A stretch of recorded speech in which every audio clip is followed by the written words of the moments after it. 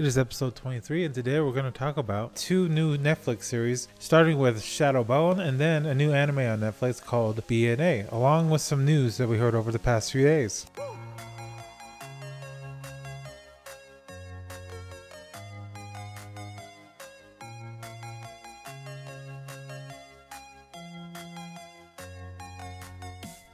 Hello, people. This is Cheyenne and Nathan. And here we are with Wednesday. So it's going to be Pop Culture Wednesday. What we are talking about is going to be Shadow and Bone and BNA. But first, we're going to talk about some news. So for my news, I went to the store today and found out that all the pickled garlic is gone because of that one TikTok video of the girl putting sriracha and chili peppers and thyme into it. Now I got no time because there's no time to get garlic pickles because they're nowhere. And besides Cheyenne's garlic pickle dilemma, we also found out that Mayweather and Jake Paul have signed a deal to have a fight. I'm excited to see that because the YouTuber is going to get beat up. And then we also found out on Netflix that The Mitchells versus the Machines came out. It was a movie that was also made by the same studio that made this Into the Spider-Verse. And some news that's new to us, the Minimalism documentary on Netflix is actually pretty good. You guys should go and watch it for a little bit. Before we get to Shadowbone, or Shadow and Bone, my bad, I just want to say Captain Marvel 2 is trending on TikTok. Not TikTok. Fuck, it's Twitter. It's trending on Twitter for the most fucked up reason. Because the question is, which superhero film are you getting rid of? And everyone keeps saying Captain Marvel 2. Let it be known that Brie Larson did not have a lot of background on her character or who her character was going to be like when she played Captain Marvel in Captain Marvel. So give her a break. Jeez. Okay, now on to Shadow and Bone. So that came out on Netflix, I think, this year. We really liked it so far. The first episode kind of got us intrigued. Now we're just trying to pace ourselves with that. But this show has like this kind of fantasy vibe with some Victorian aesthetics along with like a splash of pirate and cowboy. It's going to be really fun to finish it. So with Shadow and Bone, it's like this war that's happening between two nations, but they're divided by this big shadow structure called a fold. And in that fold, there's these monsters that gargoyles in a way, and they kill anything that comes into the fold. So that's what keeps the two nations from directly fighting. So the story is centered around this girl named Alina Starkov, and she's a cartographer for the army, but something happens that reveals that she's more than that. I like the actors that they chose for each character because they do play the characters pretty well. So the dude that plays Prince Caspian in Narnia, apparently Hannah like fangirled out on that part, but I didn't even know it was him, mainly because I never watched Narnia, like at all. I've never gotten, the hype around it except for James McAvoy. My impressions on watching the first episode, to be honest, before we even started the whole series, I just didn't want to watch it. I didn't really find it very intriguing. And then Asen wanted to watch it, so I watched it. And I absolutely love it. I think it's really cool how they're separated into these certain classes. So there's the guys that are in the front lines. They mainly, fight and stuff like that. And then you got other classes where they can manipulate certain elements, sort of like airbenders, but not really. Although there are people in there that can manipulate, like they can bend the air kind of thing. Anyways, it's really cool. I think you guys should check it out. Yeah, and definitely, because there's this one character, he's a general, but his whole magic or whatever he uses, it's basically the shadow that he uses as a way to defend himself and to like attack people with it. It's actually pretty cool. There's one scene where he kind of just takes a guy out. And you can see this guy getting taken out. And I'm just going to say right now, most Netflix series, like the acting is not even super good or even good in general. But this one, acting is superior. It is, and there's like some humor mixed in with it too. Some of the characters, they don't act all rough and tumble and like evil, and then they have like this humor feel to them when it's the right setting for that. Now, onward to BNA. So the series follows Michiru Kagomori, and basically she's a beastman who used to be human. And yes, so basically in this world, there's the beastmen and then the humans. The beastmen are like the minority of the group, so they're being discriminated against.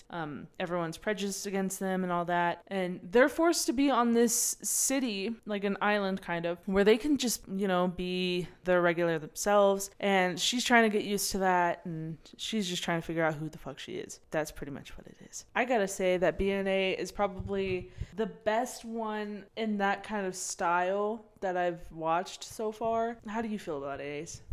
I like the animation. It's pretty cool. It got like this fully coolly kind of feel to it with like over exaggerated fight scenes. It kind of pulls it back in with its whole feel of like the setting. You can relate to each character in a certain way and understand what their ideals, why they are motivated to do what they do. And the anime kind of touches on like the concept of discrimination, especially with like different animals that are treated differently because they're either animals that were like herbivores or carnivores, and it's that city got this survival of the fittest kind of ideal or just like a norm or expectation from everybody there. Like each character is saying, I'm just doing this just because I need to survive in this town, and then it's the only way to do it. Even in their sports episode where Michiru kind of plays baseball, and that whole baseball thing is like just a gambling ring that everyone cheats in order to win, and they still even in that there's that survival of the fittest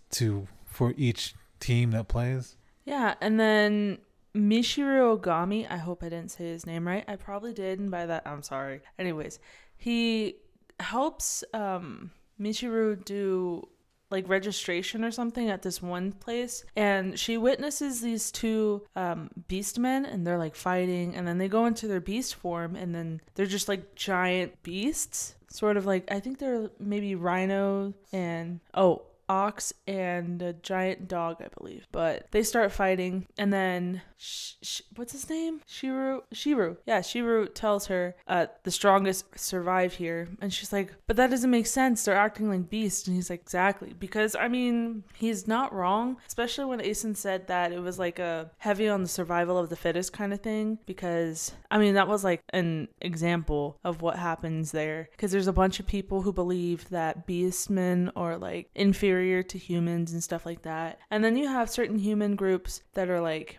hiring these beastmen to turn their backs on the beastmen and try and like infiltrate the city and trying to like, in a sense, like fuck them over, because I guess the beastmen and the humans have like this treaty kind of thing, so that the city has to be on its best behavior to remain undisturbed. I like how the show also touches on like topics of perspective. With one character, they see humans as like this fantastic, cool thing that they are, but she's never experienced it because she's lived in the city her whole life. And when they meet the other person has his own perspective of the beastmen, thinking that they're discriminated every day of their lives and that they feel sorry for them. That character, like, she goes to a party on the other side. She meets somebody who just automatically starts apologizing that humans are treating her like horribly, even though she's trying to tell the person that she's never experienced that, but she can never get that out because the person at the party is always cutting her off, which is basically just assuming based on her own perspective. And then the same thing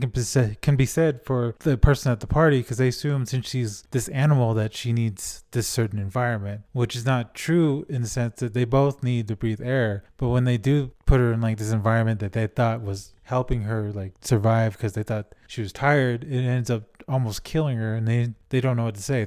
They say that they're just trying to help, but it's that perspective that kind of messes up everything, because you may think that they're like this or like that, their situation is a certain way, but in reality that might not even be true. So I love that how that anime touches on that, and I'm really excited to see what other subjects it'll touch on as the season progresses. So yeah, if you enjoy this, just follow us on Instagram and TikTok, and if you want to find our podcast, you can find it on anchor.fm.weareUA podcast. I changed it from under awkward podcast because it was a little bit too complicated to say, but you can find us on there on anchor.fm/weareUA podcast. There we have the links to all the major streaming sites for podcasts. But yeah, we are going to end it right here. I hope you guys enjoyed that. Give it a follow, like, share, definitely share. Right now we're going to watch Chef and get to the rest of our night, but thank you guys, and bye-bye.